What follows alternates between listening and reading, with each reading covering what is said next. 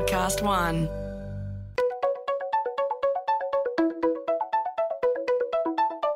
Hi, this is Paul McIntyre. Welcome to the MI3 Audio Edition. I've been a business journalist for 25 years covering the marketing, media, agency and tech sectors. In this series, we talk to industry leaders about the global and local developments that you need to be across this week.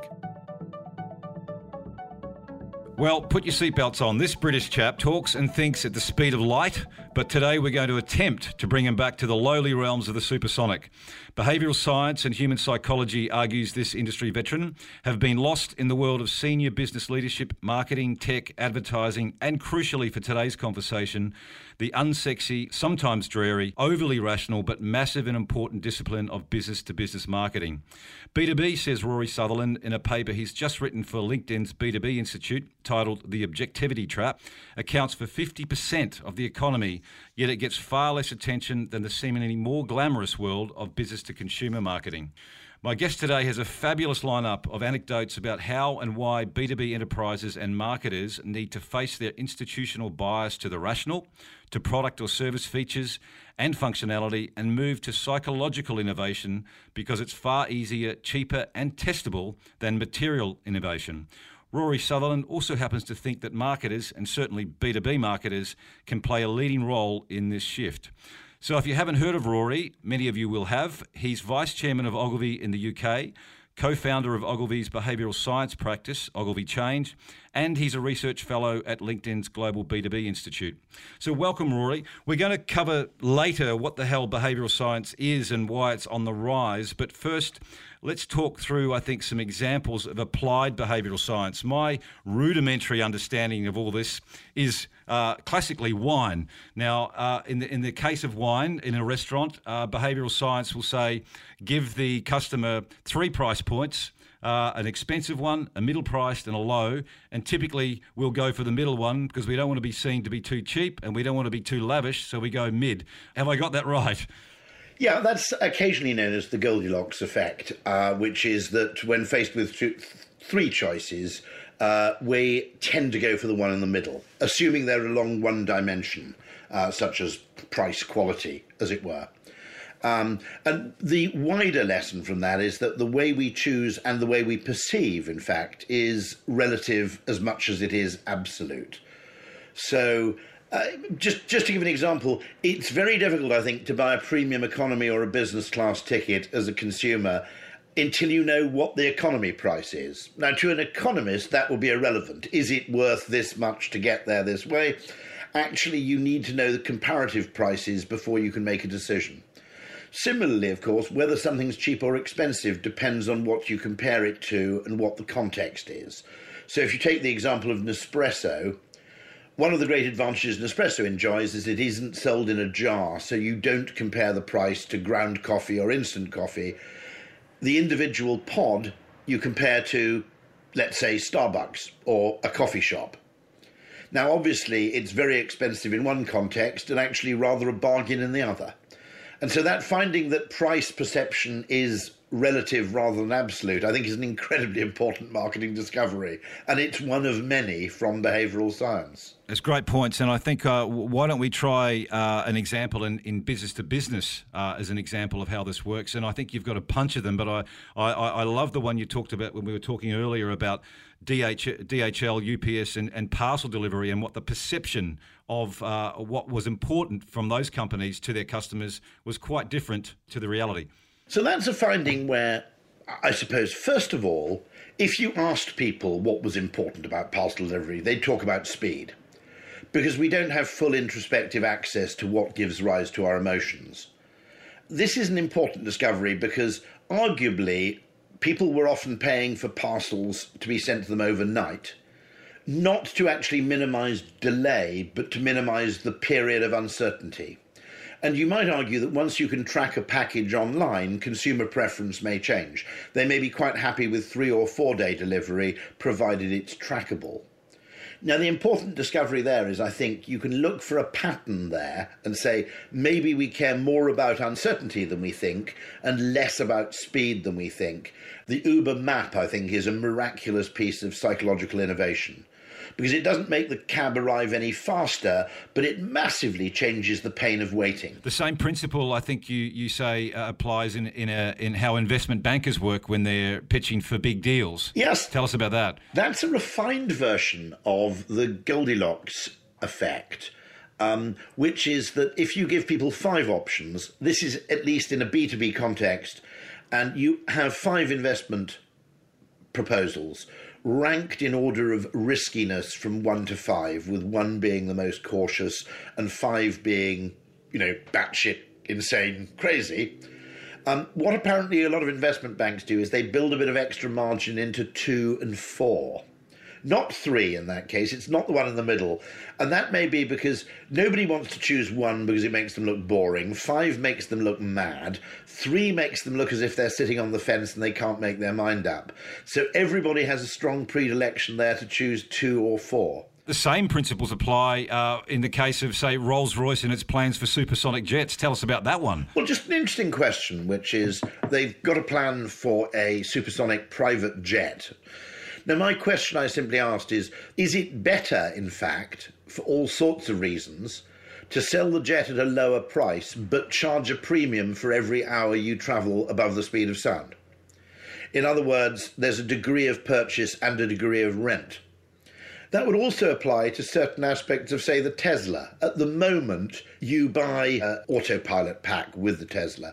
Now, that's just software. Now, it's conceivable that a third option should be that every day you want to use autopilot, you have the option of doing so for 50 quid. And so we need to start experimenting far more widely with how we price.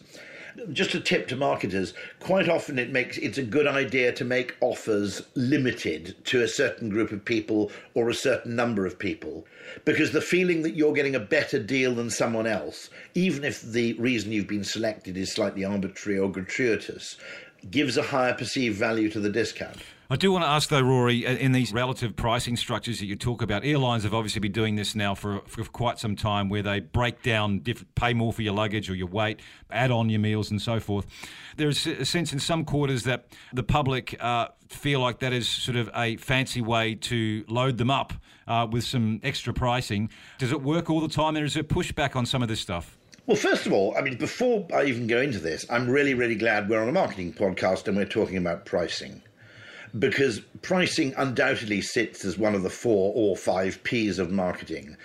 And yet increasingly over recent years, marketing has become shriveled, it's atrophied into marcoms.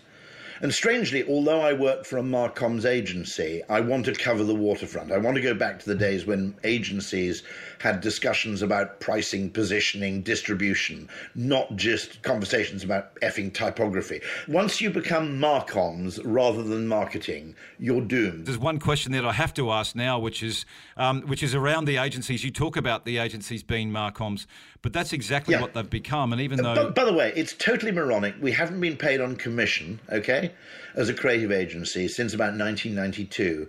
And yet most agencies spend their time behaving as though they were paid on commission. In other words, seeking out those people, which tends to be not B2B, by the way. And so instead of asking the question, where can we add the most value, we're asking a completely redundant question, which is who spends a lot of money on bought media? But that's no longer of any importance. And I think where we can often create the most value is in areas like B2B, where marketing thinking and creativity are often most overlooked. So my question is, I simply start every working day by asking a different question, not where do we make money? Because let's be honest, okay, you're paid by the hour. Where you make money is a terrible, terrible proxy for where you add value, if you're paid by the hour. You rightfully have a crack at agencies, but you'd have to accept, though, that some definitions of marketing from marketers is equally about marketing communications or marcoms, as you talk about. So marketers are equally guilty here in some ways, right? Yeah, no. I can't stand the diminution and the loss of stature that comes with that. And one of the things that makes me ecstatically happy is that the next chief executive of Ogilvy is actually the former head of Andy Main, not only a Scotsman, but also the former head of Deloitte Digital. And so bringing in expertise which doesn't have these diminished expectations of its role strikes me as invaluable. It's what I've been ranting about for ages. Right, it's going to be interesting to watch him, right? Because he'll shake the house up. It's just whether he can shake it up fast enough, I guess, is going to be the question there. Yeah, I mean, don't get me wrong. I mean, Ogilvy's got it, as he spotted already. It's got it all in place. Okay, the problem is better than most places. I mean, for a lot of historical reasons. Okay, we've long been a direct marketing powerhouse. We had American Express and IBM, I think, which were decisive clients in that they got us into tech early, direct marketing early, and into digital marketing early, and into B2B. Because the great thing about having American Express gave Ogilvy an extraordinary direct marketing strength, and that we then parlayed into a disproportionate strength in B2B. Now, look, we got carried away there on a segue, which was most interesting. But back to the pricing question. Back to the pricing in airlines. What I think is where marketing is going wrong is we're trying to turn it into a science like physics, and it isn't. Okay, nothing about human behaviour, individual or collective, actually allows for reduction to universal rules in the way that physics does. And I think marketing is highly probabilistic, it's not deterministic, and also I think it's complex. What you see in complex systems is forget about laws, because, as I said in my book, in marketing, the opposite of a good idea can be another good idea, okay? And this is true if you read Robert Cialdini's book. In many ways, the 6 principles of persuasion are almost internally contradictory. You know, there's reciprocation, but there's also, weirdly, consistency, which is we like people we've done a favour for, which is almost the opposite of reciprocation. Now, what I think we should be in the business of, and Amos Tversky spotted this, the partner of Daniel Kahneman, who would have shared the Nobel Prize with Daniel had he survived, tragically died very young. For those that don't know, Daniel Kahneman is the guy behind behavioural economics. Yes, he won the Nobel Prize for Economics in 2001. I think even though he's a psychologist, not an economist, and he's kind of the godfather. Well, Adam Smith is really the godfather. We're going back a few hundred years there. There's a bit of patriotism there. But going back a few hundred years there, I mean, Adam Smith was as much a behavioural economist and philosopher as he was an economist. But Amos Tversky said I think in an interview with the New York Times, he said, what Daniel and I do is we take the things that are already known intuitively by advertising executives and car salesmen, and we codify and classify them in a kind of recognisable scientific format. And good marketers have always been good behavioural economists and good behavioural scientists. They've, because it's a requirement, arguably. Okay, but they tend to have done it instinctively, and they haven't necessarily codified or looked for recurring patterns in their findings. And that's what's so interesting about behavioural economics. You can take something which is a discovery in one field, and you can ask whether it might be applied somewhere completely different. And that's what I mean by pattern recognition rather than rule making is the ultimate skill of the complexity scientist. Okay. Now, an example of pricing which I regard as inherently interesting, for example, is, now you don't have it in Australia yet, apologies for this, I think it'll arrive very shortly, Five Guys, which is an interesting burger chain. And the interesting thing about Five Guys is it prices in a very, very odd way. Certainly it doesn't price in a way that an economist would recommend, or in a way that market research would tell you is a good idea. The burgers are I'm going to pause now for that vehicle to go past, and apologise also for the seagull noises. I'm just down on the Kent coast at the moment. The burgers are insanely expensive, okay? The milkshake is insanely expensive. Everything else is either generous or fairly cheap or free. So all the toppings of the burger, if you want extra jalapenos, raw onions, cooked onions, whatever, everything except cheese and bacon is a free addition to your burger. So you can pimp your burger with gay abandon because there's no charge for any of that stuff. The fries, actually, although they come in 3 sizes, they give you a generous extra scoop of fries that you weren't anticipating. So even if you order the small, you've got more than enough fries, even for a lard bucket like me. The Coke machine, which is a kind of advanced Coke machine, comes with completely free and unlimited refills. The peanuts are free. And it's an interesting case of kind of hypothecated price where you pay a lot of money for the thing you think makes a difference, and you don't pay much for what you might call the commodity ancillary products. And you could argue that's a low-cost airline model where we're much happier paying for things separately, disproportionately more for one thing, less for another. Now, why that's interesting is, half jokingly, I said, you should apply the same to the tax system, where income tax, which is a visible tax, should be entirely dedicated in the UK towards healthcare and education. Things people kind of like paying for, okay? And you should use the more invisible taxes, such as corporate taxation or indeed, sales tax. You should use that to pay for defence as much as you possibly can. Because if you want people to willingly pay a bit more tax, which in the aftermath of COVID may be indeed, necessary, okay, if they feel, okay, the extra 1%, the extra 2% are all going towards health, education and, let's say, social care, then those are tangible, concretized things which they can understand what they're getting. Once you argue this may be a psychological problem, not an economic problem, then the number of ways you can potentially experiment with intervention goes up by an order of magnitude.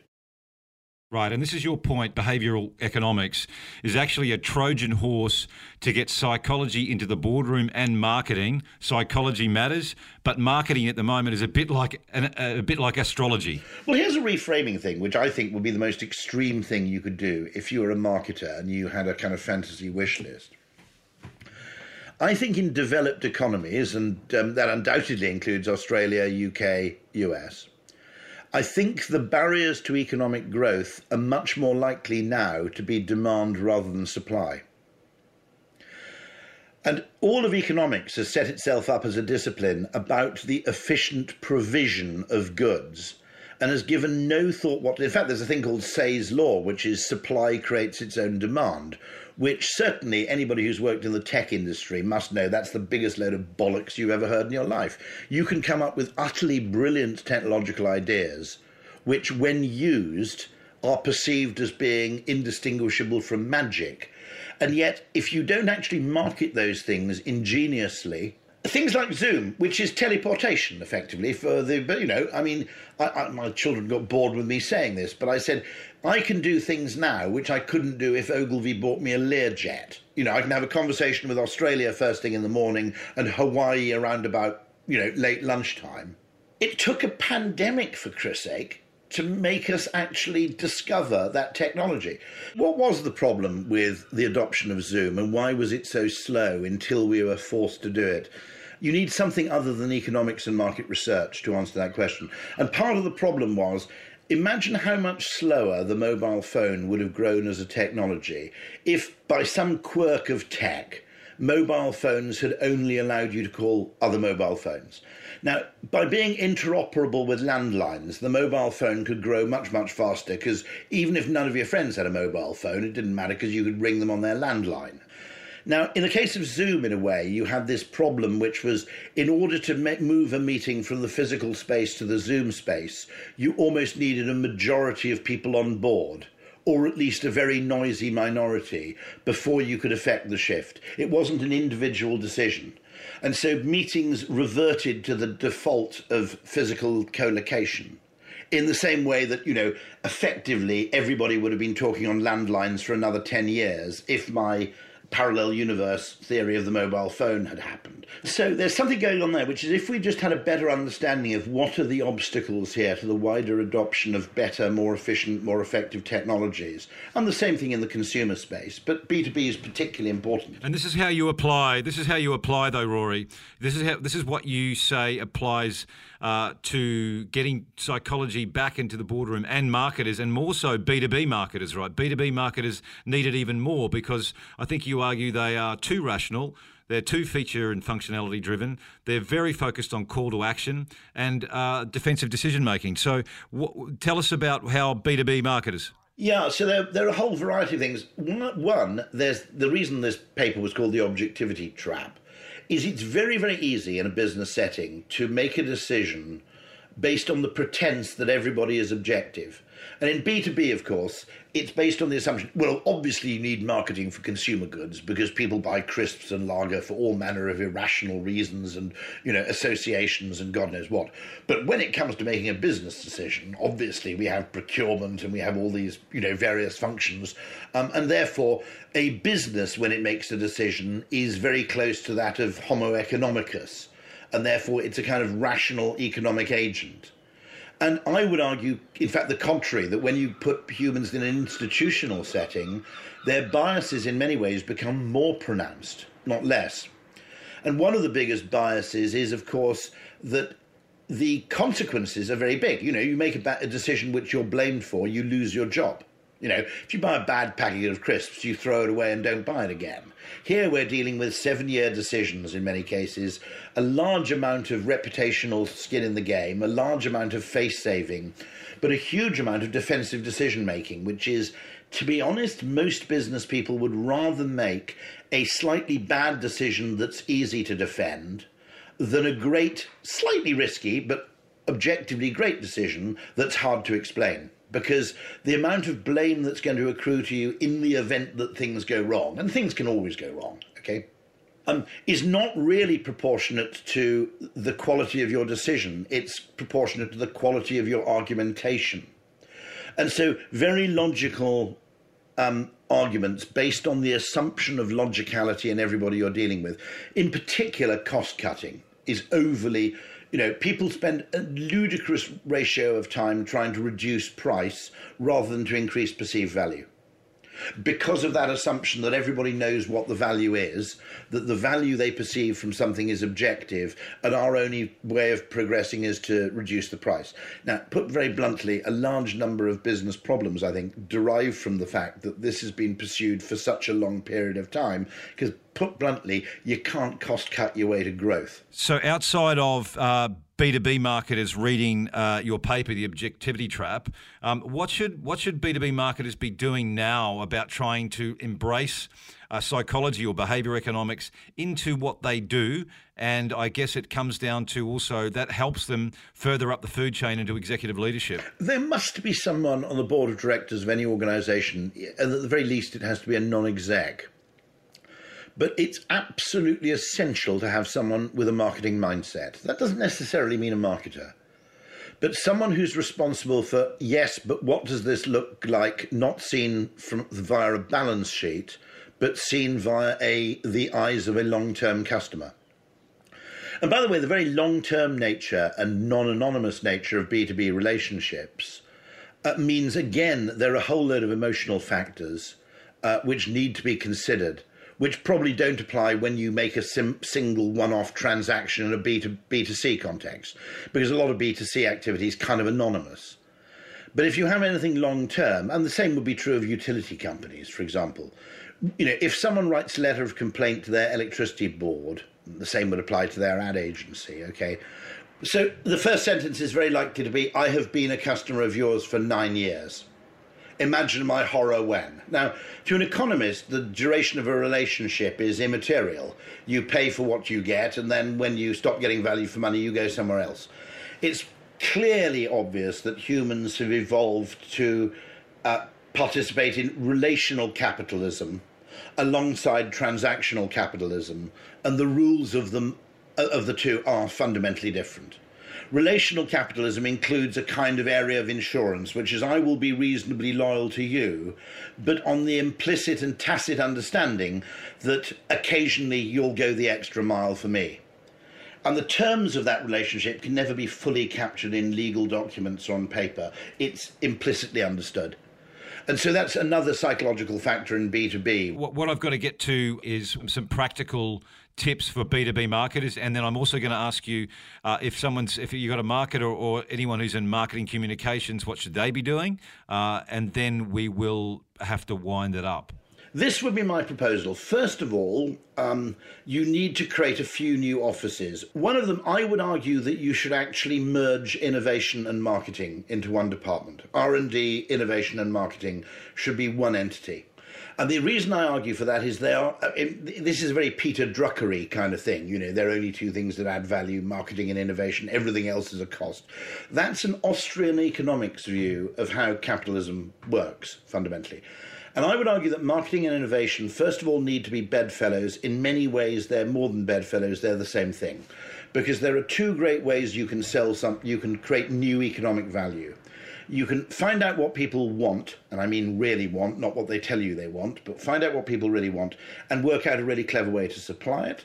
Or you can work out what you can make and find a really clever way to make people want it. If you don't have both, you've got nothing. But Rory, it's a very clever proposal, but can a marketer do that without the buy-in from the CEO and the board to actually merge innovation? If you went to the innovation department and the R&D department and you offered to make yourself subordinate to the head of R&D, and you made him your mate, I suspect you could do that. It'd be a bit of empire building for him.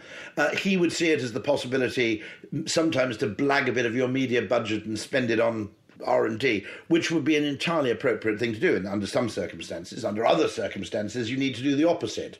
If you were Zoom, you probably needed to be spending less money on tech and more on getting people to adopt it.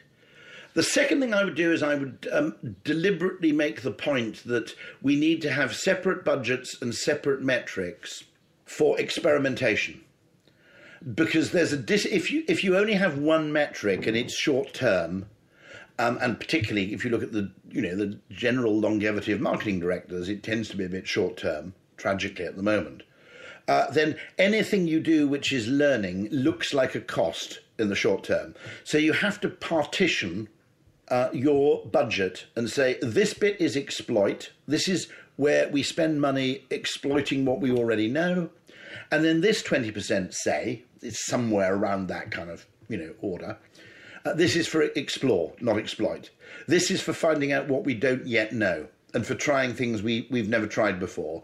And specifically for experimenting with those possible areas of testing which defy conventional wisdom, where the chance of success is relatively low, but the payoff in the event of success is disproportionately high. The idea is actually a small part of the thing. Actually selling the idea to a point where it gets widespread adoption, which is marketing, is the greater part of the challenge. And so the marketing, this is why I think actually, the really great inventors, if you look at Jobs or you look at Edison, okay, they're not inventors, they're hucksters, right? Otis, the elevator guy, okay? The guy who basically made tall buildings possible. He spent his time going to fairgrounds, demonstrating elevator cars, cutting the cable and showing how the car didn't plummet to the ground. And that salesmanship, which is much less fashionable than science, is actually more important than science in terms of economic growth and the development of civilized society. The ability to take marketing thinking into areas where it's been previously underexploited is, in economic terms, the greatest possible opportunity. And that particularly means B2B. Final observations then, what would you say to someone who is in marketing communications or marcoms who you say is too narrow? What should they be doing? Yeah, how do you break out of this? Because the thing you have to do is you have to use behavioural science as a foot in the door on a Trojan horse, because you can use that to talk to people and go to meetings with people. We also need to have this conversation with government and saying that actually the reasons things are problematic nowadays are much more likely to have a psychological origin than they are to have an economic one. Rory Sutherland, I am hardly surprised it's been a tour de force. We've touched on some things, not everything. We need to. Some things. I'm happy to do a follow-up. Yes, I think we should, because we're out of time, but it's been fabulous. I think the biggest bit of advice that I can give to listeners is get a hold of the Objectivity Trap. I've read the paper, and it's backed by the B2B Institute. Rory Sutherland, I think we will have to come back for another 40 minutes.